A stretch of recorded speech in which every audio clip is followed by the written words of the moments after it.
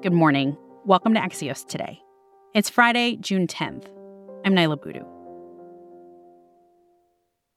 I couldn't believe my eyes. There were officers on the ground. They were throwing up. I saw friends with blood all over their faces. I was slipping in people's blood. Repeatedly told the president in no uncertain terms that I did not see evidence of fraud that would have affected the outcome of the election. And frankly, a year and a half later, I haven't seen anything to change my mind on that. Tonight, I say this to my Republican colleagues who are defending the indefensible. There will come a day when Donald Trump is gone, but your dishonor will remain.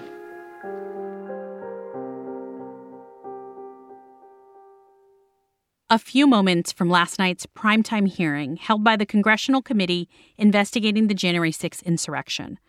That was Capitol Police Officer Caroline Edwards, former Attorney General Bill Barr, and Republican Congresswoman and Vice Chair Liz Cheney. The committee laid out its case to show what it called a brazen conspiracy by former President Trump. Axios co-founder Mike Allen was watching, and he's here with me with what we've learned. Hey, Mike. Hello, Naila. Mike, let's just start with the big themes of the evening. What did we see? What did we learn that we didn't know? Naila, as I talked to the committee behind the scenes, they had three big messages. One, that this started long before January 6th or even January 5th, that the seeds of this went back to the election. Second, that there's an ongoing threat to democracy. And third, that it's all President Trump, that he orchestrated that. Every single one of the hearings to come, President Trump is the committee's headline. Mike, this committee is trying to accomplish so much. What was the goal for last night? Yeah, now the power was in taking you back. And the big message from the committee, they wanted to connect the dots to show that, A, this began long before January 5th or 6th, that the threat is ongoing and that Donald Trump was at the center of it. So that was the connect the dots. But two of the dots, two pieces of hard news, two headlines, a Trump quote and pardons.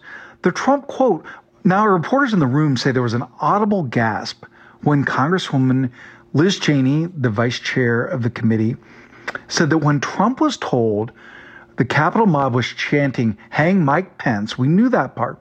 But Trump responded that maybe he was right, that he, quote, deserves it.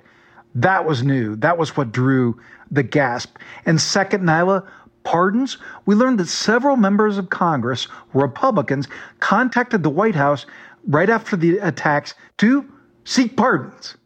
These hearings ended with a hint of what's to come. This was just the first. What is next? What was really teased was this incredible library that the committee has of videotapes of the depositions. You know, they've talked to more than 1,000 people, and most of it's on videotape. And so we saw color video of Trump's Attorney General, William Barr, saying, as we heard of that clip at the top, that he thought the president's view of the election was BS, and he spelled it out. We saw Ivanka Trump, the president's daughter, saying she respects the attorney general. Her husband, Jared Kushner, who was being questioned by Congresswoman Cheney remotely on this deposition, saying that he thought that when the former White House counsel threatened to quit, that was whining. We saw Vice President Pence's chief of staff, Mark Short, on video. Very rare now. The chairman of the Joint Chiefs of Staff, General Mark Milley, audio of him. So all of that is going to come in detail in future hearings. As the committee would tell you, stay tuned. As we think about all of this testimony, these videos, all of the still photos, what stays with you from what you saw last night? Naila, the takeaways from the hearing range from as massive as democracy and transfer of power in the United States of America. And it was as specific as individual officers from the United States Capitol Police who were in that room, who on January 6th battled for their lives and, as a committee member said, battled for us, and they had to relive it. Axios co-founder Mike Allen. Thanks, Mike. Thank you, Nahla. In a moment, we're back with more news, including an update on the solar industry in America.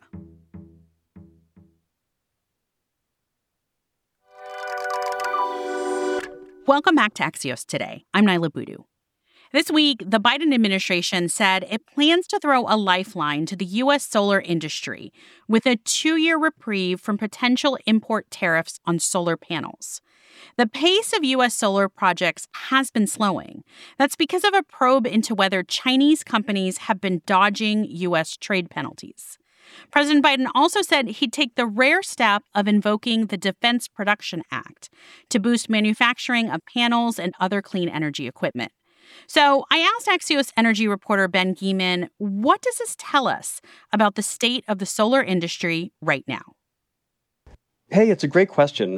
This has been a real rough patch for the solar power industry. That's been growing aggressively in the U.S., but faces some really big hurdles, too.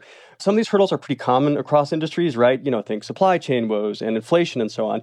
But the biggest one is this ongoing federal probe into whether Chinese panel manufacturers have been doing basically an end run around U.S. import tariffs by routing manufacturing through Cambodia and Thailand and Malaysia and Vietnam.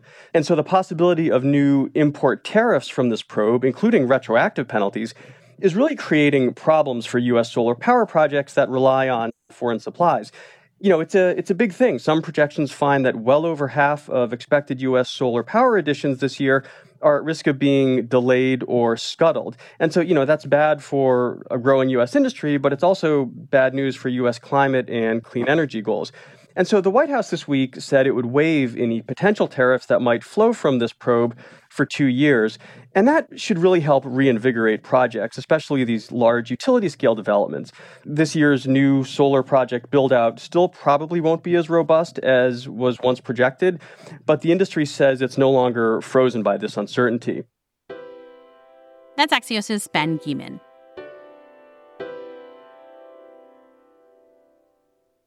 Yesterday, we talked about the incredible strain on teachers in the U.S. right now, and we're still hearing from so many of you. So we wanted to share a few more of your thoughts at the end of this week.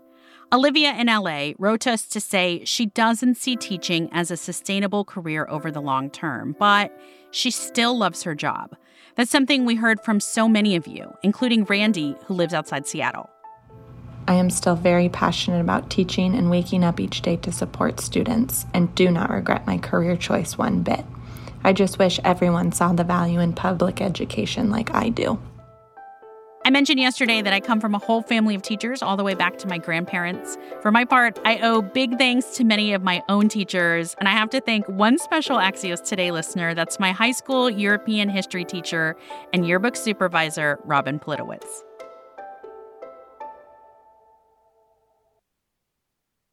One final thing before we go for the week.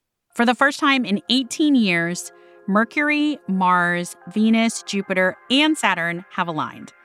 And all this month, you can see this lineup with the naked eye. Head out about 30 minutes before sunrise for a glimpse, even if you live in a city. And for the very best view, June 24th is a good bet.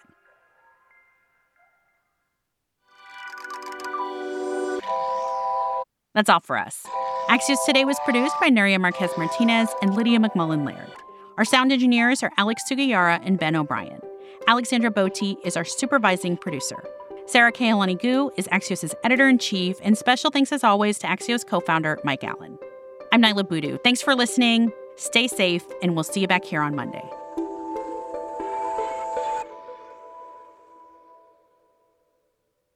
Hey, have you listened to MSNBC's Into America yet? It's a weekly podcast that explores what it means to be Black in America. Pulitzer Prize-winning journalist Trymaine Lee digs into topics impacting Black Americans, like the toll racism can take on mental health, the fight against fascism, and how history shapes our lives today. Follow Into America wherever you're listening right now.